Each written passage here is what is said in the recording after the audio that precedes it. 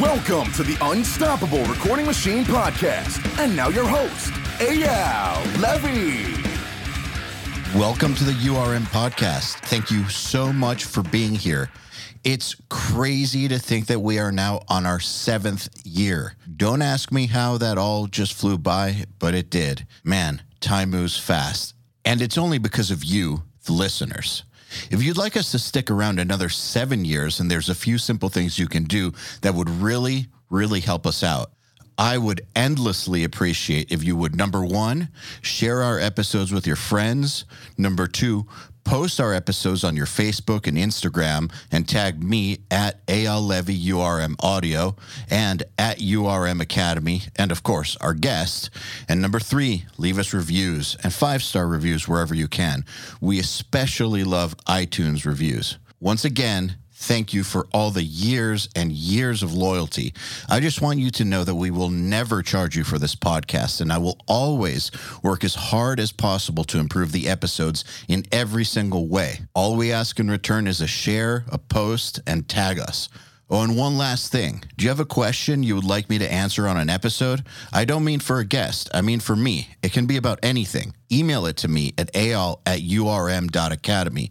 That's EYAL@urm.academy. There's no .com on that. It's exactly the way I spelled it. And use the subject line, Answer Me Eyal.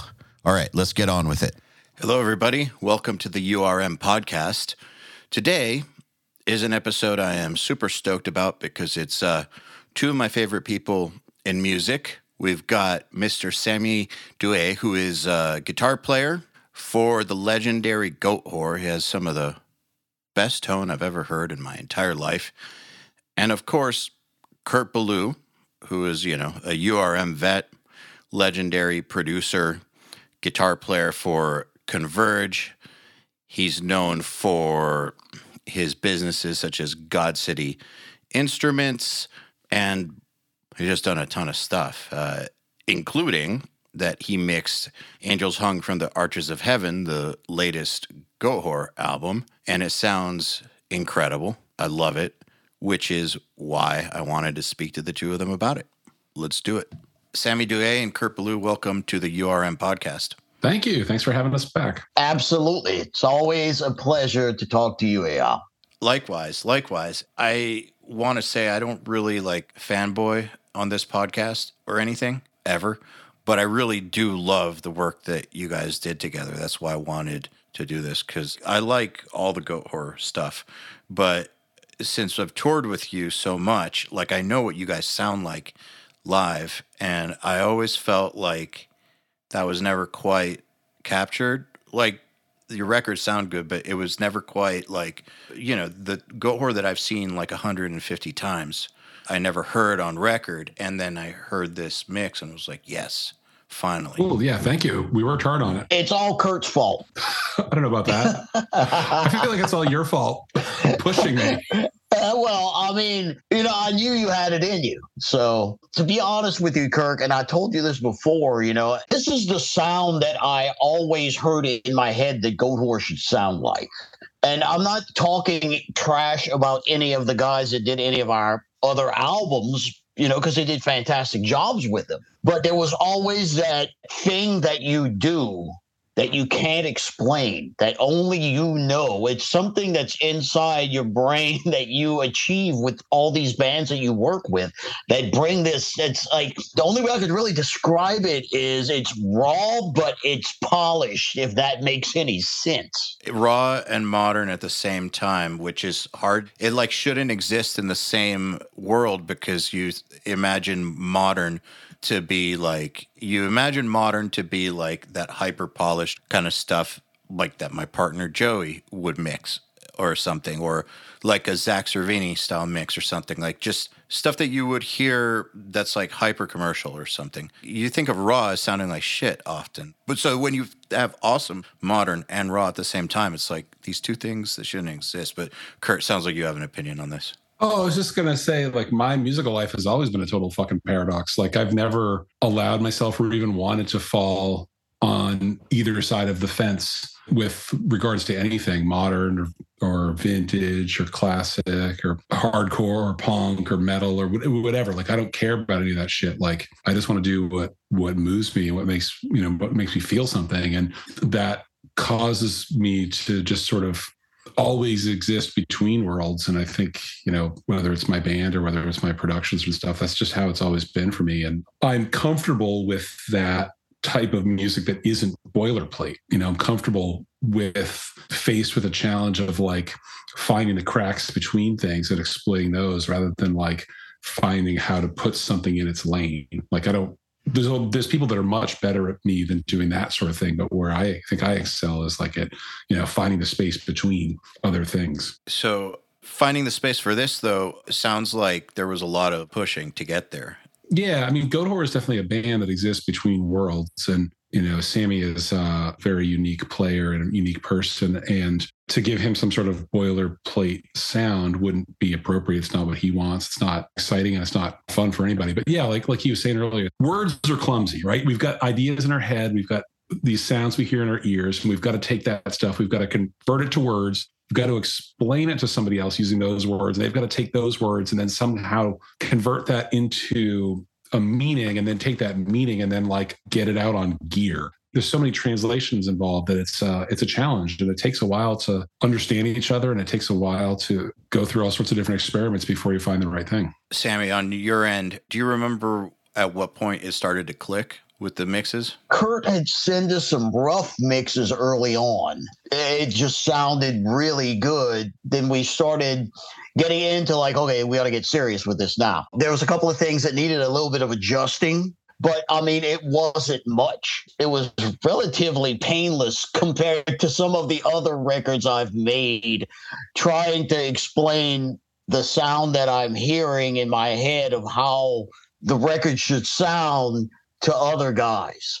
And I knew that Kurt could do it. Let's just put it that way. And I knew that was our guy. I mean, we tried to work with him on the last record before, but scheduling didn't work out. Like Kirk said, it's really, sometimes, it's hard to explain what you want with someone else understanding what you're explaining I have no knowledge of doing any sort of mixing or anything like that. I wish I did. That would make things a lot easier on my part to explain where I want things to go. You know what I'm saying? That's actually why I started recording. Like, I was just a guitar player in a band, and I felt like I didn't have the ability to express myself. So I thought that if I started like learning about recording, that when I was in situations working with a recording engineer, that I'd be able to explain myself better. How did that work out? Well, I since realized that trying to communicate with someone in their language is not, like, when you're a novice and they're like an expert, is not always the best way to communicate yourself. Like,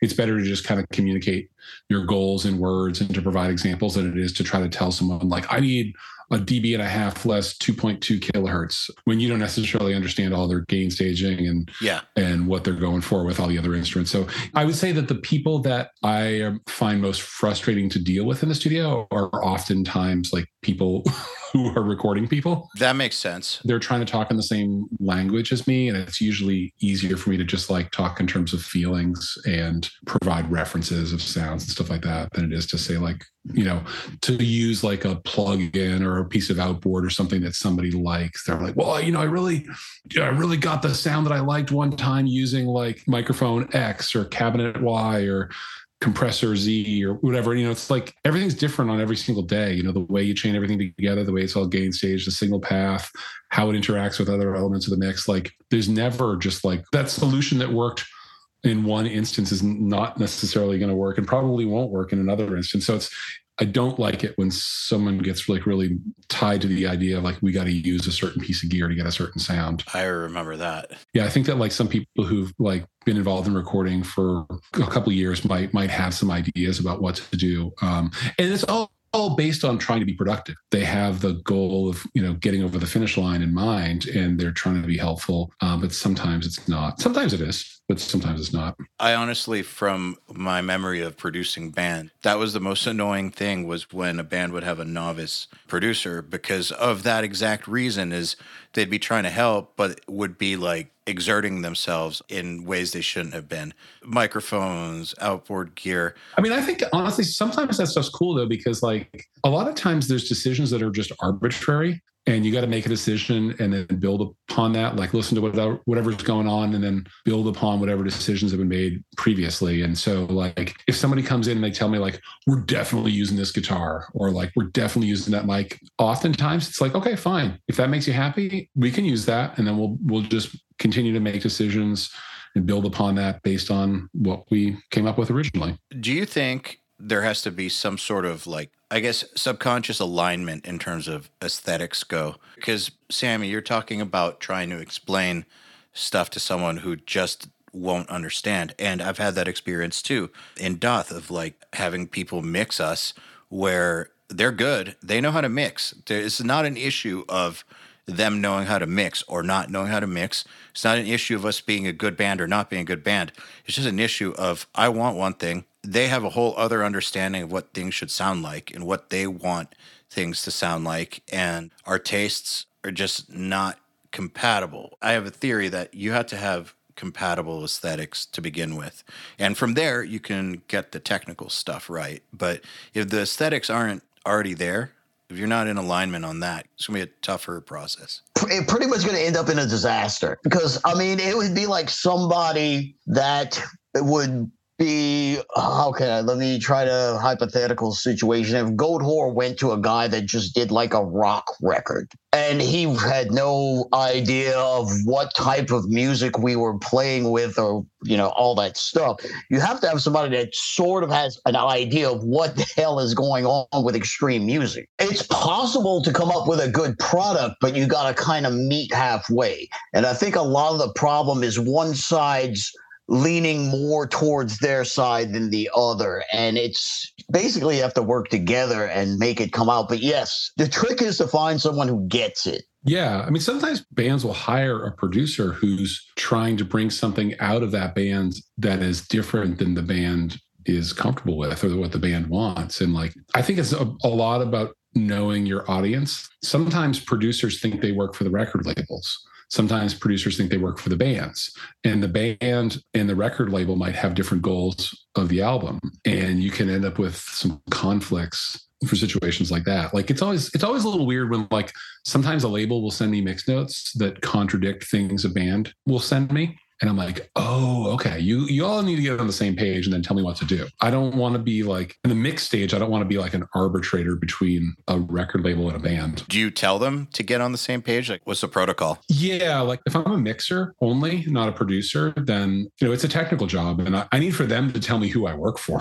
Am I working for the label? Am I working for the band? Like what is, obviously like the label's probably paying me, but like who gets the last word? I don't try to make it like who wins. I try to get them to build consensus amongst themselves and then tell me what to do. It's always tricky. Like if you get a lot of mixed notes, even like within a band, you might get like the bass player saying one thing and the drummer saying something else. And so I try to get everybody involved in the project to consolidate their mixed notes and give me one email with all the mixed notes so that I can not be being pulled in two different directions at once. Sammy, I'm curious on your end in Goatwhore, you guys, the way you guys communicate or like your goals internally for something like the mix. Is it something that you guys all discussed or is it just like some understanding? Like, how do you guys get on the same page? There's a little bit of both, because before we went in to do this record, I definitely had a clear vision of how it should sound. And I sat down with all the guys and I think we were doing some shows before we went in to record. We spent a lot of time, you know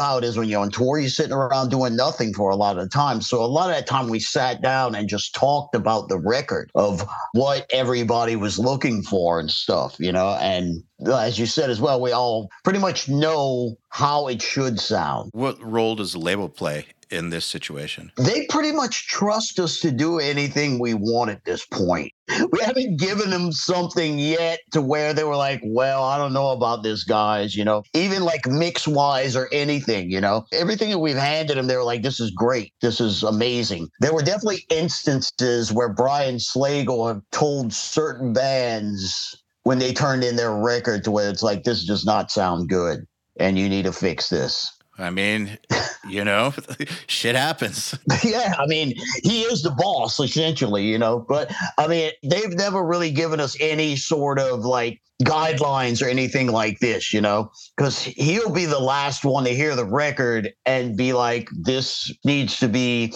fixed or whatever. I mean, I forget what record it was, and this is the only comment he's ever made to us, and I love him for saying this. He heard the final mix and he's like, I think the guitars need to be louder. Well, and I was like, I agree with you.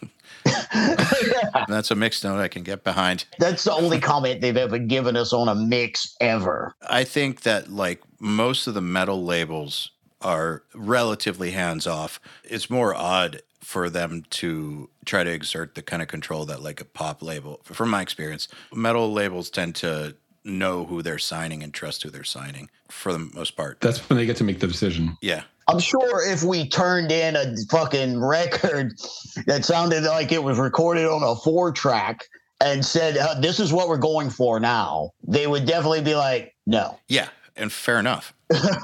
Sometimes like things like weird like bait and switch things happen where like a band gets signed on a demo that's like where they worked with one producer and maybe the label and maybe the band even didn't realize how much work behind the scenes the producer did.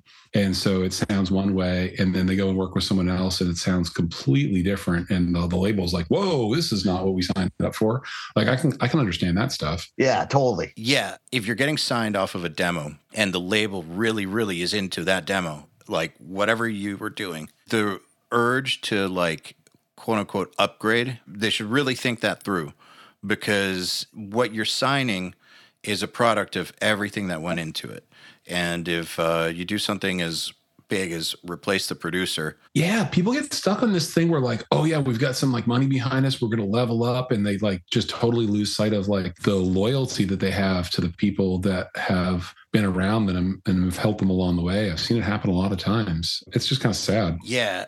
Before we did this record, the management and the record label were trying to, well, I wouldn't say they were trying to push this guy on us, but they were suggesting that we use this guy and he shall remain nameless.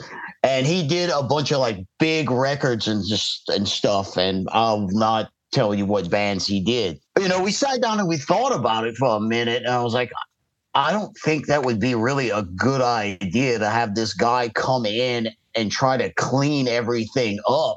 Because this record, I knew on this record it had to be vicious. And if they would have came in and kind of brought in this producer guy that was going to do the record and all this stuff, that did all these big records that charted all great and all this stuff, and I just feel that would have took away from this record more than added to it. I always wonder, like with big name people, are they the ones that are making those records successful, or are those records successful in spite of them? I mean, that's a big part of it as well. I mean, you could have the best sounding record on the planet, but if the songs aren't there, it's just not there. Like actually, this record is kind of an example of that. Like you used a big name mastering engineer, and I think in this case, it was like the exception to the rule. I think Ted did an awesome job mastering it, but most of my experience with like big name mastering engineers has not been great. Same. Ted being the exception. Yes. I mean, thank you, AL, for that suggestion, by the way. But like when I was talking to Ted, and I brought your name up, Kurt, and he was like, I love mastering Kurt's records. And I was like, all right, well, this will probably go pretty well because he's familiar with your work and he knows what to do with your mixes, which obviously he did, He didn't really do that much, which was nice because I feel like mastering engineers either do nothing or feel like they need to put their stamp on something, and he just did what was necessary and nothing else. That's why I suggested him, was because, Sammy, when you told me that all you wanted was for it to be like louder, that's exactly what he did when he mixed my band's record. The Colin Richardson mix sounds just like the master, but maybe a little quieter. But that's it. Like Ted just made it louder, which in my experience, getting stuff mastered, that never happens. Like I'm used to people just mangling the shit out of mixes. And I just remember Ted he just took a great mix and made it louder. Yeah. When I was talking to you, we were getting test masters from a bunch of different guys. They were, I would compare them to the actual mix, the final mix that Kurt sent. And I was like, they're actually taking away from the mix more than actually making it more. And that's why I was getting really discouraged for a while, because I mean, the final mix that Kirk did, I was so ecstatic about it that I didn't want, we were almost contemplating not getting it mastered at all if that was a possibility. The Iron Maiden move. Yeah. Did they do that? I forget which record it was. It was probably about 10, 15 years ago. They put out a record where they like made a big to-do about not getting the record mastered. I don't know if they actually know what they're talking about. I never really bothered to look at the liner notes, but maybe it's just like the mix engineer like mastered it or something as part of the mixing process, or I don't know. It never sounded like a quiet record to me or anything like that. In the marketing speak, they were like, we didn't get our record mastered. Yeah. I mean, technically they had to if it got reproduced. So it has to, right. It has to be, it got manufactured. Yeah. It was like in some way mastered.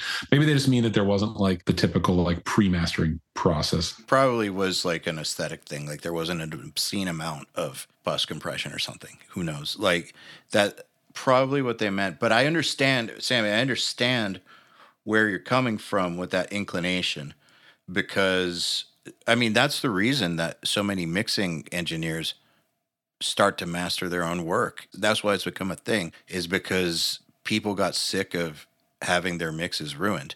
From my understanding of where the trend of mixers mastering their own stuff, where it originated from enough people getting sick of giving their stuff to a big name dude and it coming back sounding like shit. And I think that happened enough times to where people were like, fuck it, I'm just gonna learn. My problem with like the big name mastering engineers has not been so much like it sounding like shit. It's just that when you're mastering huge budget projects and then my little thing comes along, I feel like my project is just like a small fish in a big pond kind of situation, where like I did a record a couple of years ago with another, big name mastering engineer who's like a peer of Ted's.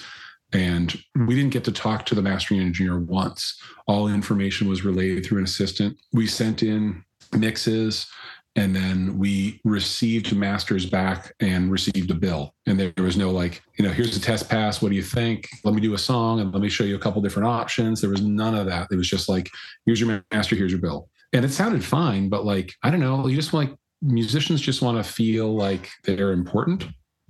And that the work that they're doing, that the art that they're putting on an album is valued by the people that they're working with. And you just need like a little bit of attention in order to feel like that's the case. And, I haven't gotten a lot of attention from big name people, whereas like sort of like the mid-level people that I usually work with are great. And they're going to put a lot more effort in. The projects that I send to them are important to them. They're going to put the effort in, and they're going to listen to me when I have suggestions, and they want to hear that. I want to clarify something I said. By it coming back sounding like shit, I didn't mean that it actually sounds like garbage. Like if someone never masters extreme music and they master like pop all day, the low end is going to come back a little weird. And if you're not getting any revisions, then you're stuck with a weird low end that you paid thousands of dollars for. That's the other thing, is it's expensive. Yeah, it's expensive, no revisions. And this kind of music, you need revisions. Like you just need revisions. Yeah. And the thing about the revisions too is usually mastering engineers' first instincts are usually really good. Usually the revisions get worse before they get better. So I think that's the case with mixing too. You've got to have sufficient budget and patience to go through several rounds of revision if you're going to start doing revisions. And like I did a record a couple of years ago that was mastered by a well-known mastering engineer, and no one was in love with the revisions. And we ended up having to just go with the first pass. And that was because of like a schedule and a budget constraint. I mean, I know everything's on a budget and everything's on a schedule, but it's not like a fun way to make a record where like mastering is finished when you have given up, not when everybody's excited. Yeah, it's a bum out situation. Also, I think it's an old school thing, the revisions thing. Yeah. And so lots of the big name people are older. They've had, they've worked long to get to that position. They come from the older music industry. Well, artists weren't even consulted. Yeah, but on mixes too, man, I've heard of no naming names, but a mixer that is one of the biggest out there. We all know who he is, and he's great. Someone I know just had him mix a record, and we're talking tens of thousands of dollars for the mix. They wanted revisions. The dude flipped the fuck out over the suggestion of revisions. Flipped the fuck out, like screaming phone call. Like, how dare you? Yeah, it's just not, you just can't have that attitude if you want to work with people. It's old school music industry, man. You know, I just listened to a podcast with John Frusciante like a couple weeks ago, and he said that the Chili Peppers were not involved in the mixing of Blood Sugar Sex Magik. Wow. That's insane, right? Yes. I mean, it's the producer was obviously, but like the band wasn't involved. Or at least that's what he said in the interview, which is it's insane to me. That's terrifying. Yeah. Right?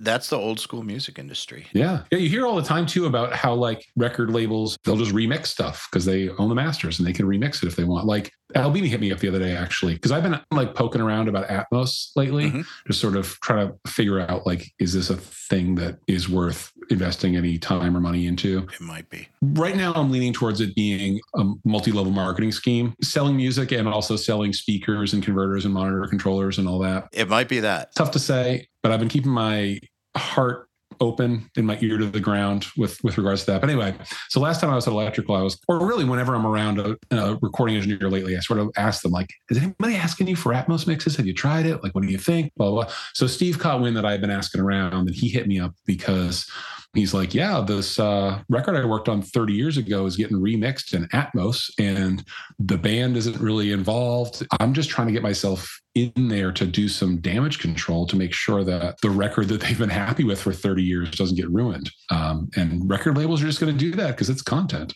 It's very possible that it could get ruined. So we did an Atmos Nail the Mix. Oh, you did? Oh, cool. Yeah, we did it with Carson and Grant, and actually Dolby took part in it. So it was a 2-day thing. Like day one was the regular stereo mix, and day two was the Atmos version. Interesting. Dolby did like a 2-hour presentation at the beginning where I guess the dude that runs their education outreach department, he came on the stream and explained how it works to make sure that everyone knew before Carson and Grant did the Atmos mix. Like that way we're all kind of on a level playing field as far as understanding goes. I'll have to watch that one. It's interesting. So the mix did come out in some ways cool. Like in some ways is pretty cool. And I've come to the conclusion that Atmos, like the potential in it isn't with stuff that's already been recorded. It's with stuff that's going to be arranged and produced with Atmos in mind. Kind of like when a movie mix is being made for an Atmos theater, is being made with that in mind. Like if you're looking at a 30-year-old record that people were thinking vinyl or something, it may or may not work. But if like the actual musical arrangement is meant to be immersive and all that, I think that that'll be when that makes sense the most. And then the issue comes up of, well, which artists are going to, A, care enough, B, be able to afford the time to arrange the music like that, a producer who will be able to take the time to produce like that. I see that as being the blocker for at least heavy music. Yeah. I can only talk about it in abstract terms right now because I haven't really used it yet. But like, as I understand it, there's sort of two approaches. There's like the positional tracking, like gamer approach to it, which I don't think I like that, but I like the idea of like being in a stationary position and mixing in terms of objects and the music and reflections being all around you. I don't like the idea of, I don't know if you guys addressed this on this, but the idea that like when you move your head, the mix changes, the way that some of like the game technology that Atmos is leveraging works. That's not the true Atmos. That's like, oh, okay. It works with Atmos and it is Atmos, but it's not really. I guess that's like the way that it works in headphones and stuff isn't what it's meant to be. It's meant to be an immersive experience. And so like when you put on like AirPods and they do the positional thing and it gets phasey. I don't like that. Yeah. I don't think many people do. They're trying to simulate what Atmos does. It's like a simulation of Atmos with varying results, but especially with music, it's going to sound crazy because of the phase shit going on. Like sometimes I've watched movies with it where it's kind of cool because you turn your head and that explosion is still in front of you or still behind you. Like that's kind of cool, I guess, like for a game or for a movie. But for music, it's a phase nightmare. Yeah, I mean, as a mixer, I'm trying to present a complete mix, complete piece of art that is meant to be listened to in the form that I'm presenting it. So it's like the music is voyeuristic. I don't want it to be interactive. I want it to be voyeuristic.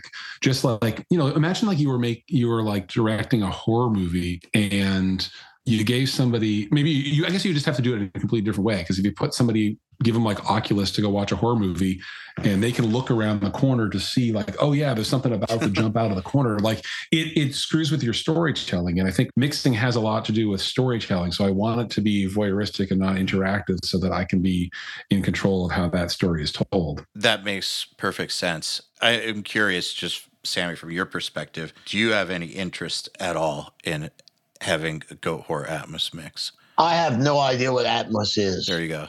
But I think that's most people. so probably not. I bet you do know what it is, though. Sammy, why it's relevant to you right now is that there's not a ton of music content in Dolby Atmos. And so it was probably a year ago. So like labels started pushing to get Atmos content because that content gets prioritized on streaming services. I see. If people want to listen to immersive music, they don't have as large of a catalog of music to listen to. So what's available in immersive ends up more strongly positioned. So, record labels are always kind of thinking about the shit that we don't care about, like selling records. And that's just a way to get a little more traction on their stuff. I see. Until they have to pay for it. Yeah. Yeah. A little detail. I'm saying that on behalf of my friends who have Atmos rooms. Like, they say that that's always the problem now, is like they spent all this money on this Atmos room and like it's all exciting till the label realizes they have to double the budget. And then it's like, about that. Maybe not. I would maybe have to experience it to fully understand what it is. When's the last time you went to a movie? Jesus Christ, dude. It's been at least 15 years since I've been to a movie theater. Really? Wow.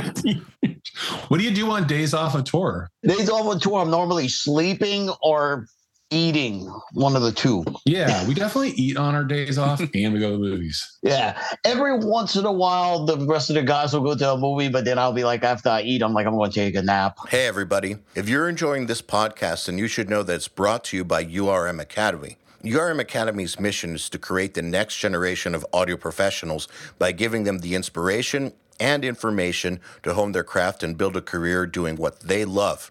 You've probably heard me talk about Nail the Mix before, and if you're a member, you already know how amazing it is. At the beginning of the month, Nail the Mix members get the raw multi-tracks to a new song by artists like Lamb of God, Angels and Airwaves, Knocked Loose, Opeth, Meshuggah, Bring Me the Horizon, Gojira, Asking Alexandria, Machine Head, and Papa Roach, among many, many others. Over 60 at this point.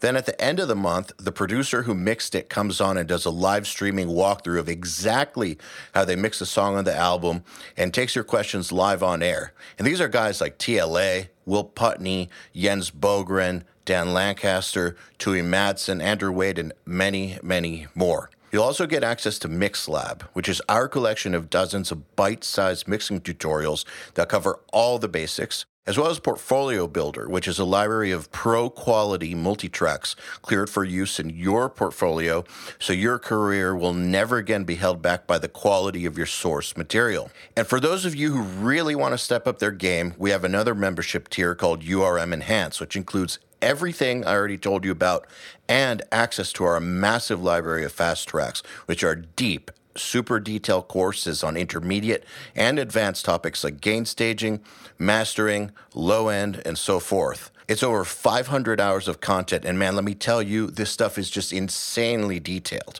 Enhanced members also get access to one-on-ones, which are basically office hour sessions with us, and Mix Rescue, which is where we open up one of your mixes and fix it up and talk you through exactly what we're doing at every step. So if any of that sounds interesting to you, if you're ready to level up your mixing skills in your audio career, head over to urm.academy to find out more.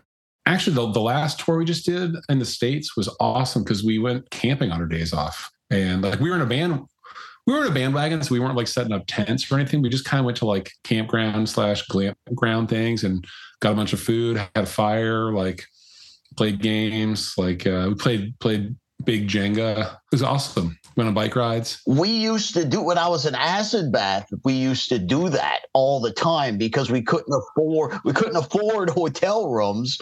So on the days off, we were in a converted school bus at the time. So we just pull up into a campground and make a fire and buy some food and just cook. I've toured on a number of school buses. Never ends well. No.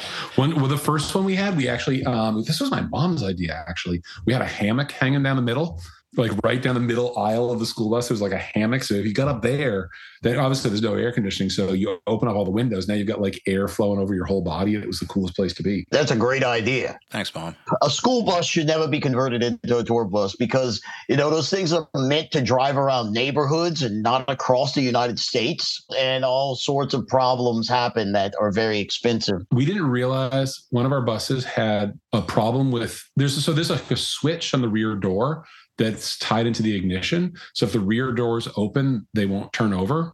And we didn't know that. And so this like switch on the rear door was busted.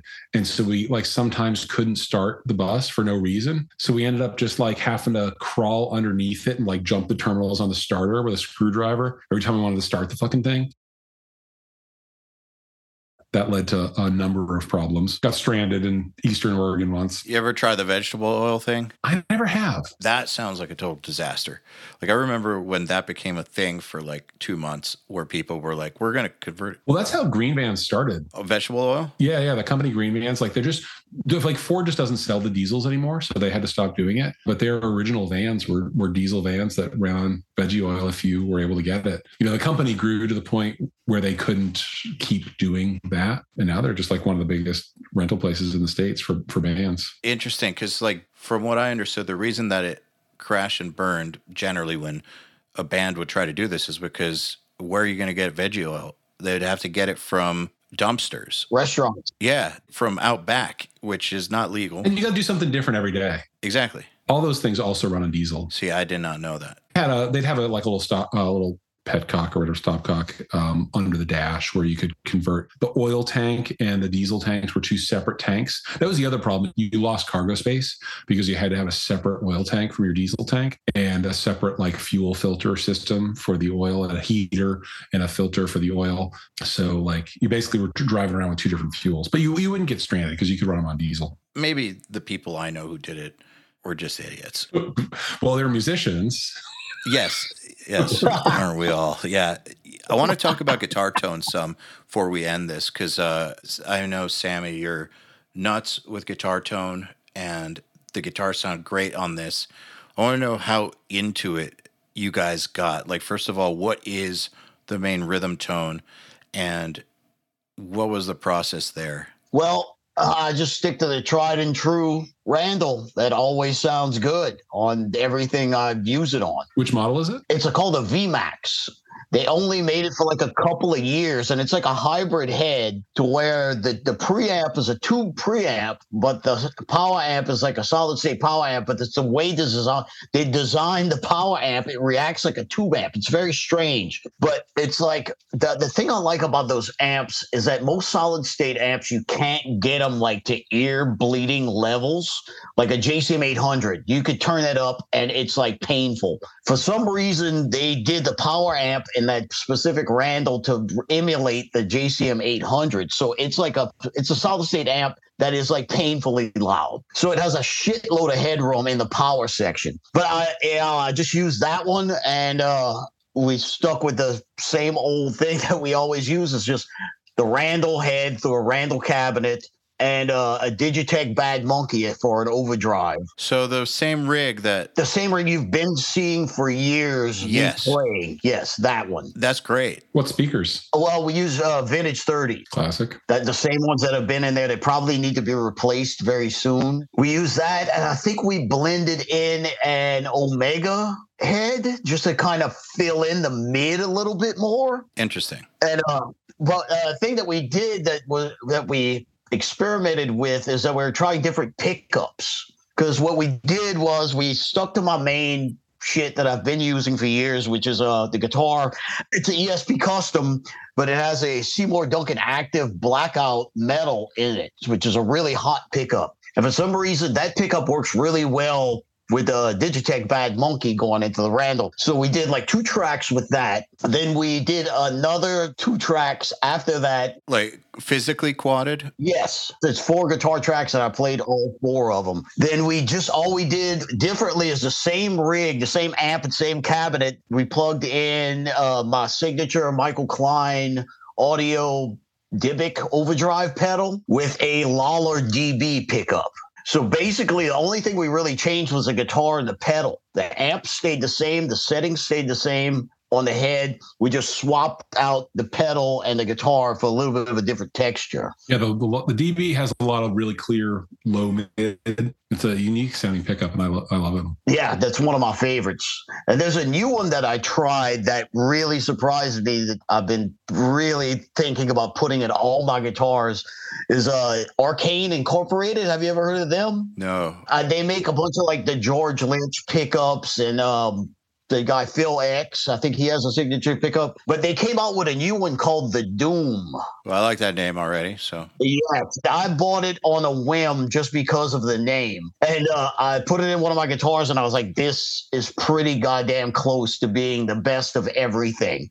Like it does the active thing that the Seymour Duncan does, but it does that low end thing that the Lawler does as well. But it stays really clean. You ever tried the Hetfield EMGs? Yeah, I hate them. Okay. I'll pick like an asshole. So every scratch that comes through, like my picking just comes, it's just like, and it gets all the swish. Like the way I play with a lot of swish in my hands for some reason. And certain pickups really pick that up. And it's like an EMG 81 definitely does it. And the Hetfield one definitely did that because I wanted to love that pickup just for the sheer fact because I'm a huge James Hetfield fan and have been since I was a kid. So I really wanted to love that pickup, but I put it in the guitar and I'm like, this is not for me, you know? You know, pickups are such a hard thing, or really anything in a guitar signal path is a really hard thing to A/B because like, you know, you build the sound, you grab a guitar, whatever's on top, you grab a pedal and a head and a cab, and you like build the sound with those things and you dial it all in. And then you switch something out and you got to start dialing everything in all over.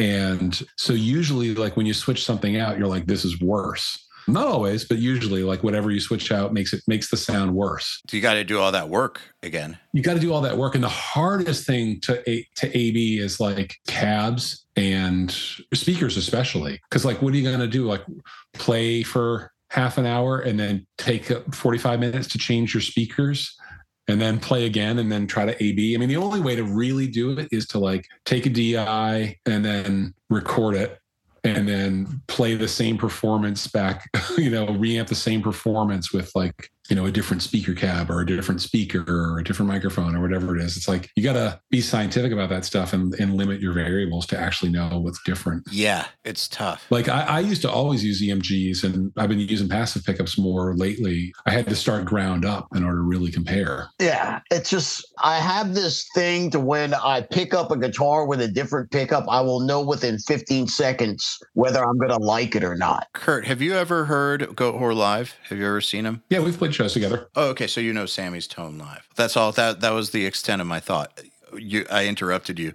You were about to say something. Well, I think Kirk didn't really get to experience it because what was that? It was that fest in France that we played with you guys, right, Kirk? Which festival? Exodus played. There was like a fuckload of fucking bands. But anyway, my point being is like that on that trip in Europe, I had some shitty amp that I was using that I just had to make the best of what I had. Oh, yes. So it wasn't like your regular shit. Yeah, I mean, that's why I've been using Helix. I was wondering because I was curious if you had heard these Randalls in person. I don't think that I have. I can tell you from touring with Goat Whore that like they just stand out. That guitar tone stands out from all the other bands. It's vicious. It has teeth, but it's clear. It's like everything. Is Randall from like Louisiana or something? What's the deal with Louisiana and Randall? That would be fantastic, actually. But I think the whole thing with that is the whole connection of the New Orleans bands with the Randalls is that at the time, I guess there was like a big Randall dealer here at some point in like the 80s. And then all of a sudden, all these dudes started selling their amps, and we'd pick them up in pawn shops for $75. Yeah. So you just cheap backup. Exactly. And I mean, it's a crowbar sound. That Randall is, and the same thing with I Hate God, you know? It's funny, like everybody who uses solid state amps kind of has a whole shitload of them too. The guys in Drop Dead, like Ben has like this one, I forget which model, but there's like one particular crate he likes, and he's got like literally like 20 of them because 19 are broken at any given time. There's some of them that aren't very trustworthy as far as dependability goes. Yeah, but if they're cheap enough to be disposable. Yeah, that's why, you know, I mean, Kirk from Crowbar, dude, he has like a ridiculous amount of those things. Like he has a wall of just head that he's like, I'll pick this one up on tour for like $75 in a pawn shop. But he's been using orange lately, right? Like the CR120s, I think. He was using the orange for a while. Then he plugged in the Randall again and said, oh, I missed this, and just sort of used the Randall again. The oranges are cool, though. Have you tried a Quilter? Yes, I have one. Yeah. What are those? You don't know a Quilter? No. Oh, my God. It's like a power amp, basically. Well, they have a lot of different models. The one that I use is the OD202. Like QUILTER? Yeah. So it's Pat Quilter, who is the founder of QSC, the power amp company.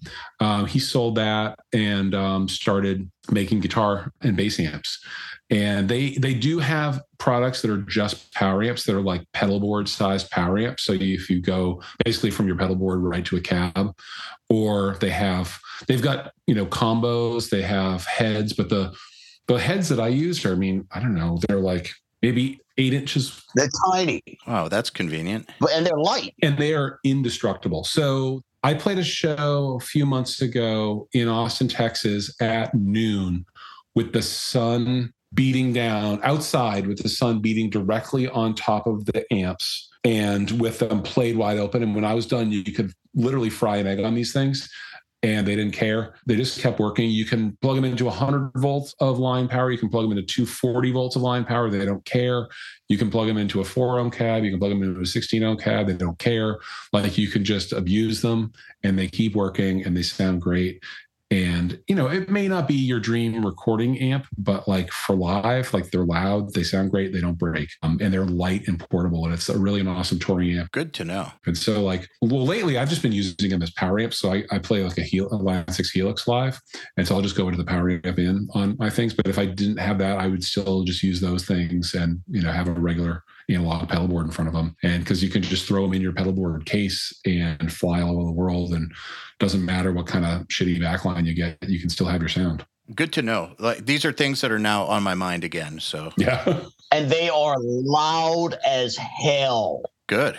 Yeah. Like really fucking loud. Like, it's insane. They're still a young company too. So they're still like listening to players, and they're still always coming out with new products all the time. And, you know, I do get to talk with them once in a while and kind of chime in on a wish list of things that I'd like for future products and stuff like that. So it's a cool company worth looking into if you haven't. I want to hear a little bit about, well, two things. Number one, I want to hear about your experiences with the Helix. And then number two, Sammy, I want to know if you installed those neural plugins, and if you did, what you thought of them. All right. So Line 6 Helix is cool. One reason I started to explore it was Ben Adrian, who does a lot of the amp modeling at Line 6, is like an old Midwest noise rock guy. And all those people are just total tone hounds. So I figured if it was good enough for him and if he was working on it, then it's worth me exploring. I love it because it's a whole family of products. You know, there's a version that's just effects. They've got a version that's sort of like a scaled down, small, super portable version. They've got the regular Helix, which is what I use. They have Helix Native, which is a plugin, and all of the stuff is compatible. It all looks the same. When you use the desktop editor for the Helix floor unit, it looks the same as the Helix Native plugin. You can create plugins in your DAW using Helix Native that you can send to your pedal board. Everything plays really nice. Wow. That is a huge deal, actually. Yeah. Another interesting thing about Helix Native is that it sort of does like a hard cap of DSP so that you can't build a preset that's any deeper than you can build using the floor unit, which is nice. So you don't get yourself into trouble like where you've built something that you can't translate to the floor, even though your computer has, you know, greater DSP than the floor unit. there's a large array of amp sims, and cabs. You can obviously load third-party IRs, but what I love it for is the GUI is very intuitive. The routing is infinitely flexible. And there's also a bunch of different modes that you can run it in. So Converge has always been, since we've been a 4-piece, we've always been a 2-amp band. And so I'll have 2 different amp sounds that are hard pans, and I do this in Helix also. So my signal path in Helix for Converge is, mono guitar in, it auto senses the impedance of the guitar, and then like gates, distortions, EQs, compressors, delays, all that stuff. And eventually the signal gets to become stereo, usually from like a ping pong delay, followed by a stereo reverb. You can assign the switches in any way you want. And I have like my delay and reverb switching together, for example. I don't have to have 2 switches. And then once it's been split to stereo, then it goes into a looper so that I can then basically like overdub parts. So if I want to play 2 different guitar parts at the same time, I can record it on one side and then play and mute the input to that side as I'm playing it, and then play over the top of that. Those 2 signals go through 2 different amp models and then out 1/4-inch sends before it gets to IRs. So the 1/4-inch sends go to the Quilter power amps on stage. So I'm using regular guitar amps, regular guitar cabs on stage for stage volume. That stuff is not mic'd. And then it goes to IRs, and then IRs to front of house. So and there's also a pseudo doubler on one of the amps. So the right side is slightly delayed and detuned to broaden the signal to open up the center channel for the rest of the band to live in. So we're not fighting for space in the center channel. That works out really super well. And I run Helix in what's called Stompbox mode. So it's just one preset for the entire set, and I press pedals. Oh, nice. Like I would on an analog pedal board. Only I have the switches assigned so that like I have a gate before and after my distortion pedal. So I'm gating. The gate is sensitive to the swing of the guitar incoming signal. So it's clamping down before the distortion, but it's also clamping down after the distortion to kill any hiss that's added because of the distortion. So, but those are both switched with one button. And then, like I said before, like my delay and reverb, those things turn on together. And then for like syncing up reverbs or delays with a song, I just use tap tempo. And so that's really straightforward. That required a bunch of upfront work to get it set up, but like once it's set up, now it's like very consistent from day to day everywhere we go on stage, and it's like one less thing for our sound guy to worry about. Now, for the Blood Moon version of Converge, that stuff is like a lot more complicated, and for that I have Steve Brodsky, who also plays in that version of the band. He and I both have Helixes. We both have full stereo rigs, but for that band we use it in preset and snapshots mode. So we have a different preset for each song. And so we might even have different amp models, different cab models, different effects set up. We have like all the effects tempos pre-baked into the presets. And then snapshots mode, it doesn't change a preset because there's a subtle dropout when you change a preset, but what it does is it can control the on-off state of everything in the signal path, and it can also control any parameter of anything in the signal path. So if you have a delay that you want to have a certain sound on for the verse, and then you have a different delay for the chorus, you can change the delay tempo for verse versus chorus. That's great. If you only need an expression pedal for the solo, you can have the expression pedal part of the preset, but you can have it disabled until the solo comes. Like a solo that I play in one of the songs, I use the expression pedal as a send into like an effect that's similar to like an Earthquake or Device's Rainbow Machine. So I'm not, that thing is not active until I get to solo. And then when solo comes on, now I've got an expression pedal that's a send, and I can send as much signal into this effect as I want, or take it off for certain notes. So it becomes very expressive. So in snapshots mode, we just have our screen as just, each button says like intro, verse, chorus 2, bridge, outro, solo. And for that, all of our levels are baked in and all of our panning. So we both have like the pseudo doubler effects, but because there's both of us, ordinarily, like if we're both playing rhythm, like I'm panned left and Steve is panned right. But let's say that Steve takes a solo. I press like the Steve solo button, and now I'm pseudo doubled left and right. Steve presses his solo button, his pan moves to the middle, and his volume jumps up because now he's soloing in the middle. Or like if he's using the acoustic simulator, he might be panned to the sides, and I might be making some weird noises with the auto pan on. So we're basically doing all of the guitar mixing within the presets and the snapshots of Helix. We could even sync it up with MIDI if we wanted to do like all the switching MIDI wise. We don't do that. We still play that stuff with our feet, but we could switch it through MIDI because the show runs on Ableton. So our front of house engineer, he's just worrying about drums and vocals, and like everything else is already like preset inside our Helixes. So it works out really great for our production. It was a lot of work up front to program it, but I love the challenge of doing that. And I love the fact that I get to play those kind of shows. And then I also get to play like, at noon on a sidewalk in Austin with the sun beating down on me, like, blaringly loud. Getting to do both is really fun. And the Helix is flexible enough that it can work in both situations.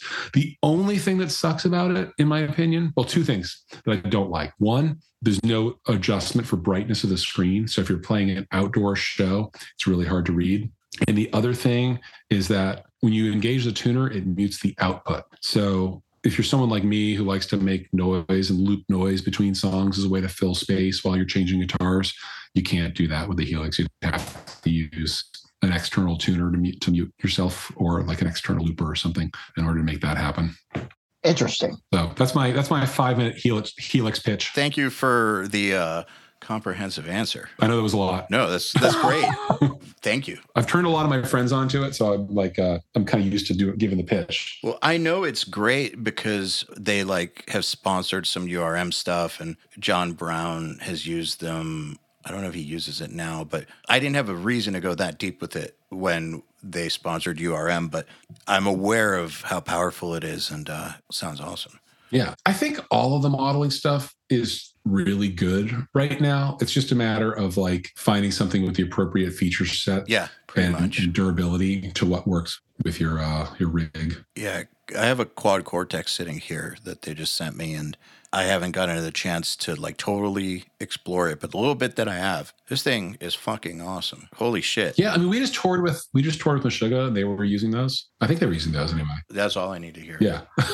If they are using it, it's got the stamp of approval. Sammy, so did you ever install those plugins? Yes, I did. And as far as my favorite, the one that gets me the closest to where I need to be is the Fortin Cali. That's a good one. I tried a bunch of different ones, and that one I just keep gravitating towards because it sounds, I could get it close to the Randall, because apparently the Randall was based off of a Marshall, and the Fortin Cali is basically based off of a Marshall. But yeah, the Fortin Cali suite is definitely my favorite as far as all the plugins go. And when I'm demoing stuff at home, when I lay the bass tracks down on the songs, I use the parallax on the bass because there's some sick bass tones in that one as well. Yeah, it's pretty awesome, man. Like, so when I started playing again, at URM and stuff, we've been talking about this stuff, but I hadn't played through it. When I started playing again, I had it all sent and was like, holy shit, this stuff has gotten a lot better since before. Like, when I stopped playing, Amp Sim sucked. Now I'm back, and they're great. Yeah. It was shocking how much better they are now. Yeah, and it's like with the thing with the neural stuff with the guitar plugins is if you want to go down that rabbit hole as far as like going into different cabinet simulations and shit, you can always load that shit in. And you could have an unlimited supply of cabinets, as granted that you have a good sounding cabinet sim. You could just make it pretty goddamn close to how you want it to sound. It's pretty shocking. Sammy, have you ever tried the Two Notes stuff? No, I heard they're fucking awesome though. Yeah, it's really cool, and you could use your whole Randall rig along with that. That's what I was looking into because I have like a pretty good collection of like old Marshalls and stuff like that, and to record them at home is basically that's not happening. Unless the neighbors are going on vacation or something. So I was looking into the two-note stuff to where I could run a tube head through that and not damage it. Yeah. And just have it go straight into my DAW and be like, wow, But I haven't gotten a chance to try one out yet, but I heard great things. Well, there's like a little hack to that where you can basically, like, it's not, you don't even have to go through the whole process of making an IR, but you can use, like, I think it's the Reload. They're like reactive load box. So the way that's intended to work is it goes between your head and your cab, or it goes in place of a cab because it's like, got a big resistor in it and heat sinks and stuff, and can dissipate all that wattage going into it. It lets you record a signal basically right out of the back of your head into your DAW. So you can do that, but you can also record out of the cab. So like next time you're recording a record, you could take one of those things, put it between your head and your cab, mic up the cab, get the sound of the cab mic'd up and record that, but also at the same time record the non-cab version of the head.